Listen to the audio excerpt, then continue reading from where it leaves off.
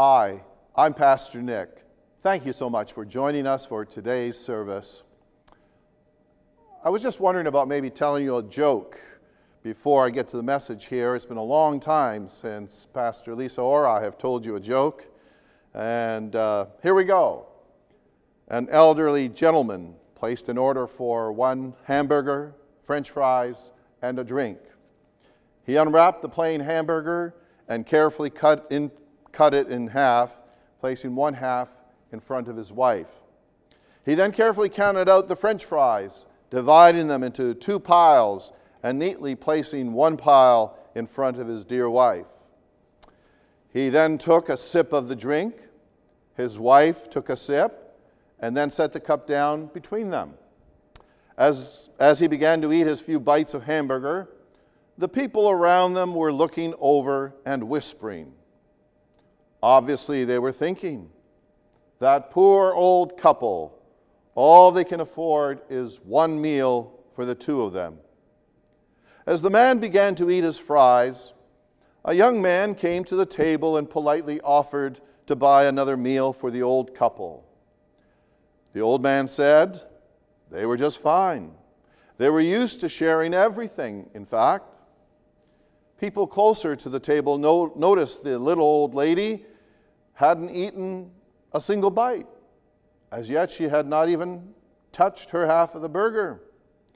She sat there watching her husband eat and occasionally taking turns sipping the drink. Again, the young man came over and begged them to let him buy another meal for them. This time, the old woman said, "No, thank you. No, thank you. We are used to sharing everything."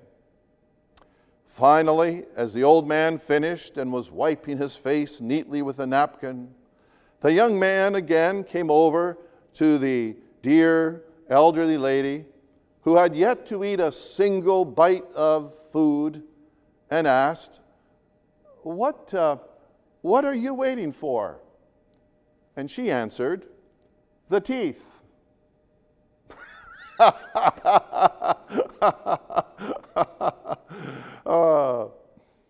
Well, if you like that joke, give credit to Pastor Milton Basil, who passed it on to me this past week. If you don't like it, you can blame me. Blame me for telling you that joke. Okay? I hope we're still friends. All right? Well, my friends, our theme today is pursuing godly goals. Most of us have various kinds of goals we want to pursue in life. And today I want us to especially focus on pursuing godly goals.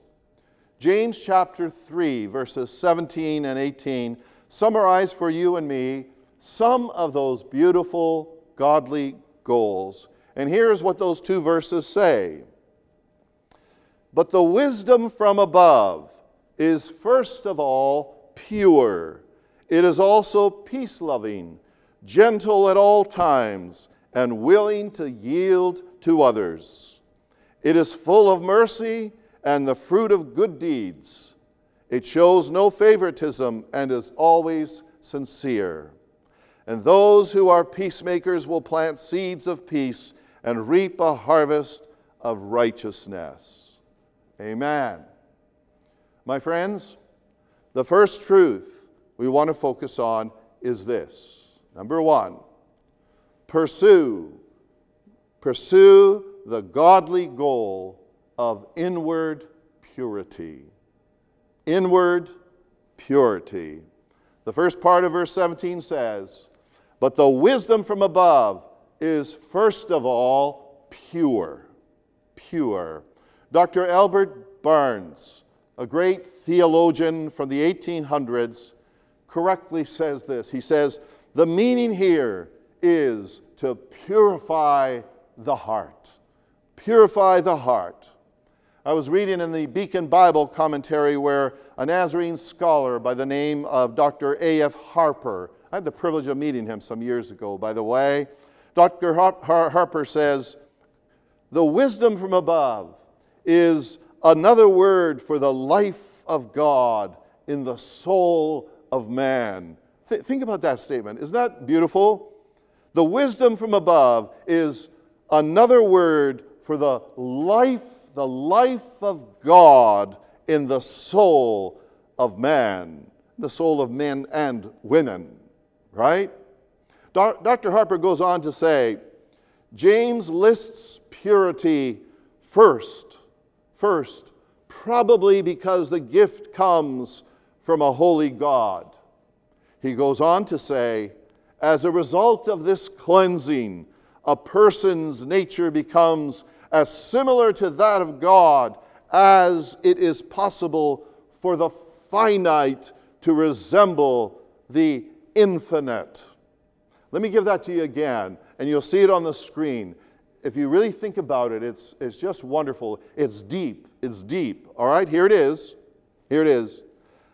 Dr. Harper says, as a result of this cleansing, this purity, a person's nature becomes as similar to that of God as it is possible for the finite, F-I-N-I-T-E, that's you and me, to resemble the infinite, that's God. Wow. That is very deep. That's marvelous. And that's precious truth. To be pure is to be holy. We're talking about holiness. That's what it's talking about. Holiness. In different places in the Bible, we read about purity, about holiness. Here are some truths we need to give attention to. For those of you who are making notes, A, the Lord is able to purify your heart and mine. We have many Bible verses that teach us this truth, and we find individuals in the Bible crying out for this purity. Psalm 51, verse 2, wash me clean from my guilt, purify me from my sin. Psalm 51, verse 7, purify me from my sins, and I will be clean. Wash me, and I will be whiter than snow. Psalm 51:10. Create in me a clean heart, O God. 1 Corinthians 1:30.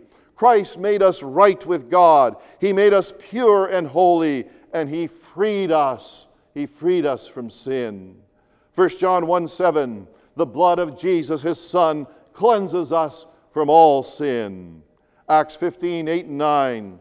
God knows people's hearts, and He confirmed that He accepts Gentiles by giving them the Holy Spirit, just as He did to us. He made no distinction between us and them, for He cleansed their hearts through faith.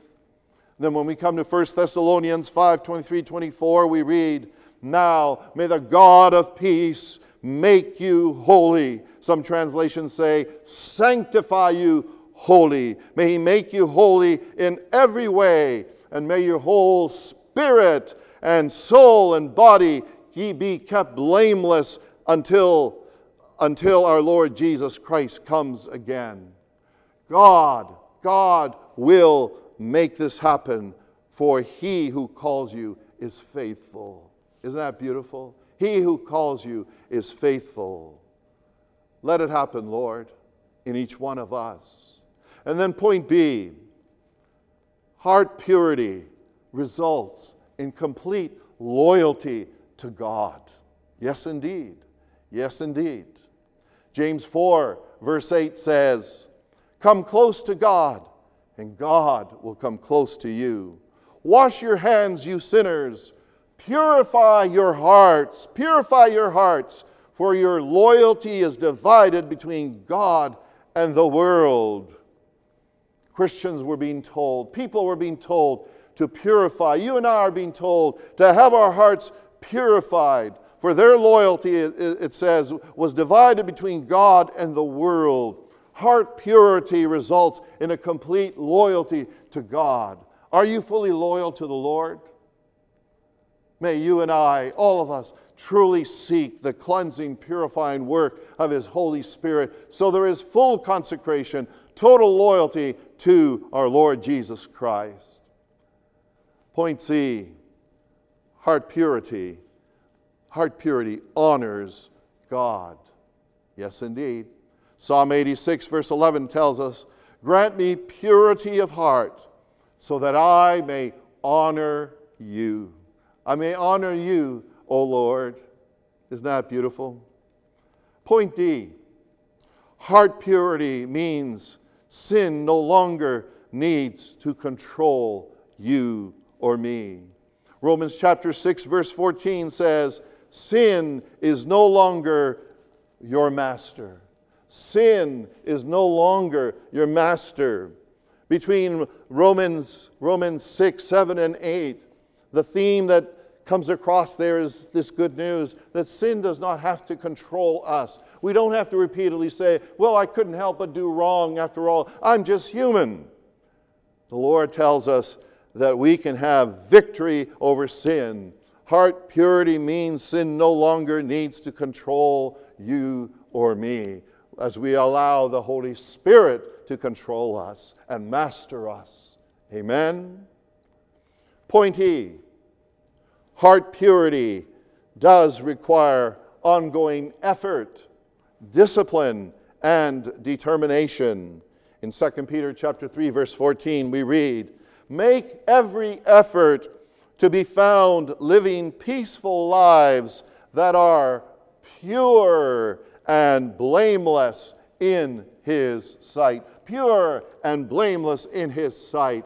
Point F, heart purity or holiness is a top priority. Listen to Hebrews 12:14. "Make every effort to live in peace with everyone and to be holy. Without holiness, no one will see the Lord." In Matthew 5, verse 8, "God blesses those whose hearts are pure, for they will see God." Amen? Point G.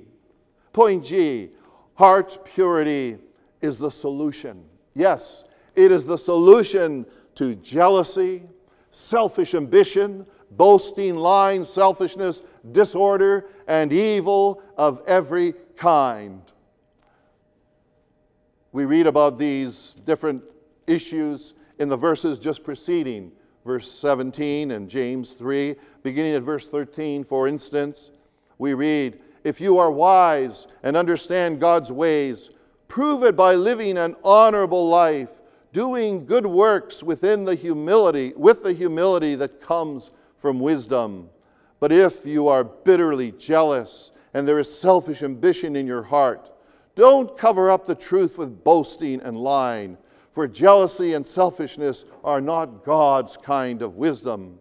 Such things are earthly, unspiritual, and demonic. For wherever there is jealousy and selfish ambition, there you will find disorder and evil of every kind." One of those evils has been racial discrimination, which has been talked about and protested against a lot the past many weeks. Someone listening to this message today might be tempted to say something like this. You might be tempted to say, "Oh, Pastor Nick was talking about heart purity. He was talking about some religious experience or some theological or psychological or theoretical issue."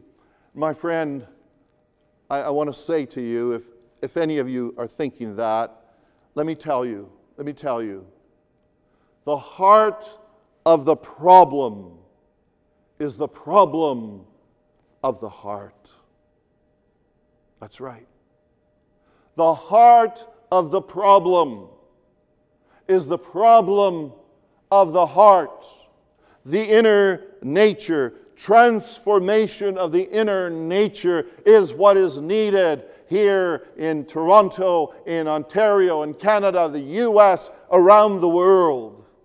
That is the source of many problems. When you and I truly allow the Holy Spirit to purify our hearts, and then allow the Holy Spirit to really control our lives, our lives, then there would not be racial or cultural discrimination or evil of every other kind. When the heart is made right, when the heart is transformed by the Holy Spirit, the fruit would be and will be what God wants it to be. It is good and right to have, for instance, it is good and right to have laws against racial and cultural discrimination. But the best solution is for each one of us to have our hearts cleansed by the Holy Spirit. That's what we need. Galatians 5:22 declares, the fruit of the Holy Spirit is love. Galatians 3:28 says, there is no longer Jew or Gentile, slave or free, male and female, for you are all one. You are all one in Christ Jesus. Praise His holy name. Acts 10:34 says, then Peter replied, I see very clearly that God shows no favoritism. In every nation He accepts those who fear Him and do what is right. Isn't that marvelous news? God accepts everyone.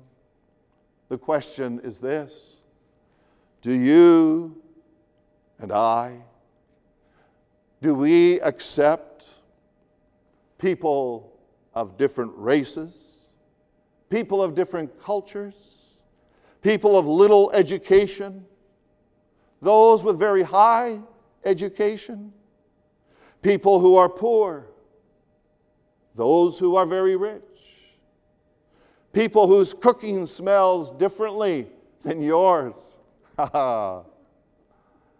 people who dress differently than you? God accepts everyone. It is good and right to have laws against racial and cultural discrimination and other evils. But the best solution is for each one of us to have our hearts cleansed by the power of the Holy Spirit. Praise His name. Have you cried out? Have you cried out to the Lord to cleanse, to purify, to sanctify your own heart, to purify, cleanse, sanctify your own inward nature? That's what God wants to do in each of us. Call out to Him today. Do not delay. Call out to Him. Say, Lord, I want, I need, I plead for this inward purity, cleansing, sanctification, entire sanctification that you want to bring about in my own life. Let it be so. Let it be so.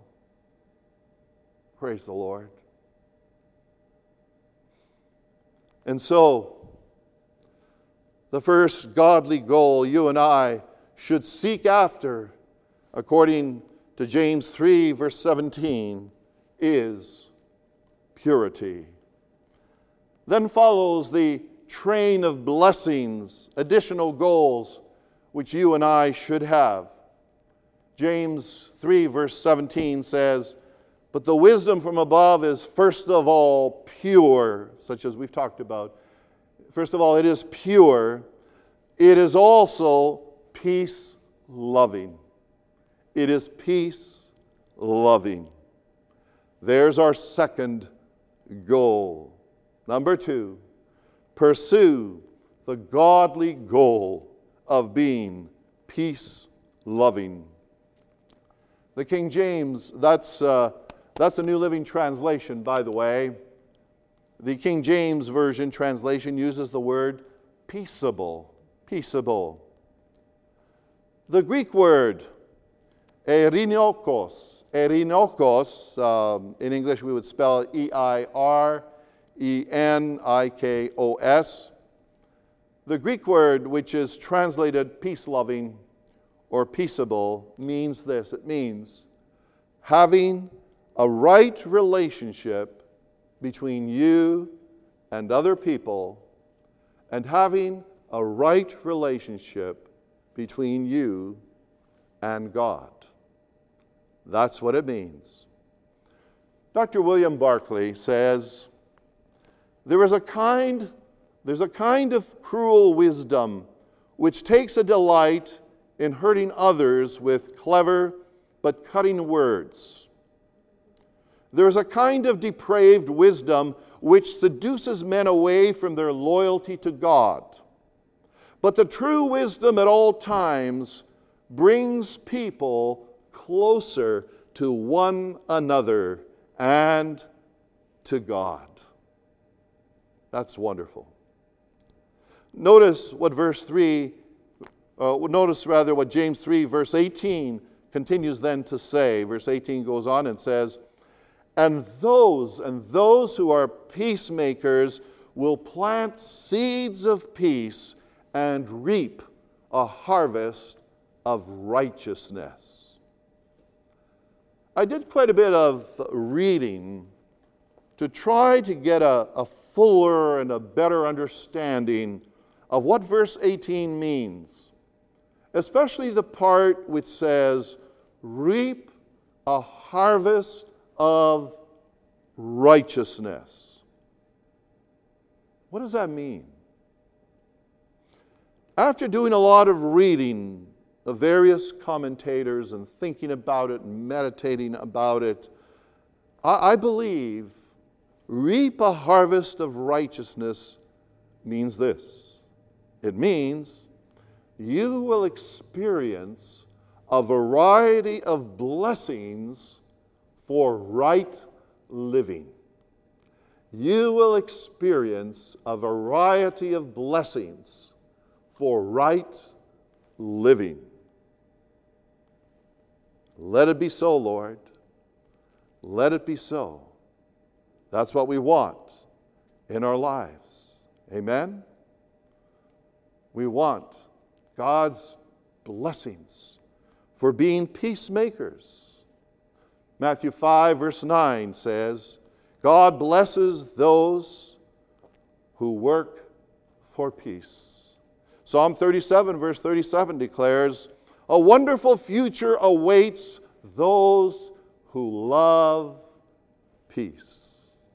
A wonderful future awaits those who love peace. What are some of the blessings peacemakers experience? Think about it with me. What are some of them? All right? Here are some of the extra blessings peacemakers can experience. A, you are more liked and appreciated by family and friends. That makes sense to you, doesn't it? B, you are more likely to have a good marriage if you're a peacemaker instead of a peace buster. C, you are more likely to have inward peace, knowing you are not in conflict with other people repeatedly. D, we're talking here about extra blessings that peacemakers experience. D, you are more likely to be promoted at work because supervisors and managers have to get along with different people, all kinds of people. Amen? E, you will be less lonely. That makes sense, doesn't it? If a person is a repeated troublemaker, there are going to be fewer people who want to hang around with him or her. That's one of the ways of avoiding loneliness, by being a peacemaker. E, or rather F. Well, you can think up other blessings. If we had the time and we talked about it, I'm sure you could add to this list of blessings that peacemakers can enjoy and experience. Sometimes being a peacemaker is easy, right? Sometimes it's easy. Other times it can be very difficult, and it can be very costly. Most of you have heard about how in ancient Rome, gladiators would fight and kill each other for the entertainment of 80,000 people in the Colosseum. I'm sure most of you have heard about the gladiators and those terrible fights and battles. Back in the 4th century, there was a monk, M-O-N-K, a monk named Telemachus, spelled T-E-L-E-M-A-C-H-U-S.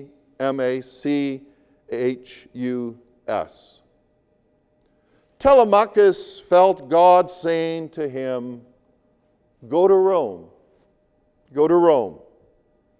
When he arrived in the city, he found people all excited. Telemachus asked why all the excitement, and he was told that on that very day, the gladiators were fighting and killing each other in the Colosseum. And the whole city was excited about what was happening. Telemachus, the monk, thought to himself, 4 centuries after Christ, and they are still killing each other for enjoyment, for the fun of people. He ran to the Colosseum and heard the gladiators saying, "Hail Caesar! Hail Caesar! We die for Caesar!" And Telemachus thought to himself, "This is not right. This is not right." Telemachus jumped over the railing, and he went out into the middle of the field at the Colosseum. He got between the two gladiators, held up his hands. He held up his hands and shouted, "In the name of Christ, stop! Stop!" The crowd protested and began to shout out, "Run him through! Run him through!" The crowd was telling the gladiators to basically kill him and get him out of the way. A gladiator went over to Telemachus, hit him in the stomach with the back of his sword, and the monk went flying into the sand. Telemachus got up and again shouted. He shouted, "In the name of Christ, stop! Stop!" The crowd continued to shout, "Run him through! Run him through!" In other words, kill him. The gladiator went over to the monk. The gladiator went over and plunged his sword through the little monk's stomach, and he fell into the sand. Telemachus fell into the sand which began to turn crimson with his blood. One last time, Telemachus gasped out, "In the name of Christ, stop! In the name of Christ, stop!" A hush came over the 80,000 people in the Colosseum. Soon a man stood and left the Colosseum. Then another person left the Colosseum. And then another, and more people left. And within minutes, 80,000 spectators had emptied out of the Colosseum. It was the last known gladiator battle in the history of Rome. It was the last known gladiator battle in the history of Rome. because of what Telemachus did. Telemachus was a peacemaker, and it cost him his life. But in the end, it saved the lives of many other people. What will it cost? What will it cost you and me to promote peace? To promote peace in your family,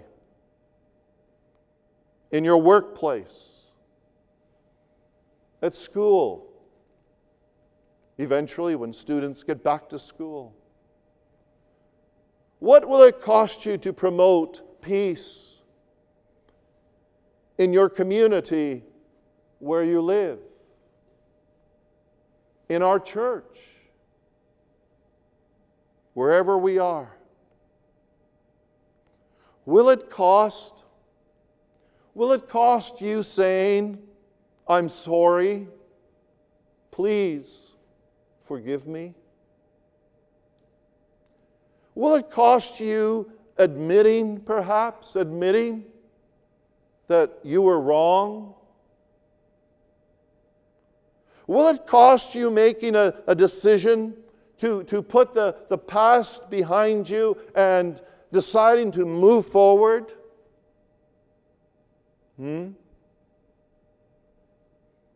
Will it cost you to pay a debt that you owe someone? Will it cost you to humble yourself? Will it cost you to change your ways to promote peace?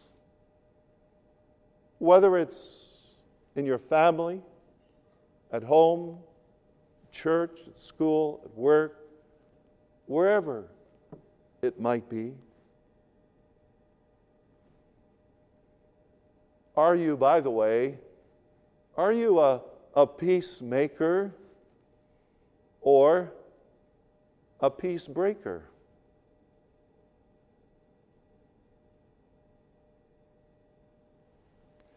First Peter chapter 3, the second part of verse 11 says, "Search for peace and work to maintain it." There is no doubt that effort is needed to be peace-loving, to be a peacemaker. But I've learned over the years that when we cry out, when we sincerely cry out to God to purify our hearts, one of the natural outcomes is to be a peacemaker, to be peace-loving. My friend, make these your goals. Pursue the godly goal of inward peace and the beautiful goal of being peace-loving. Will you?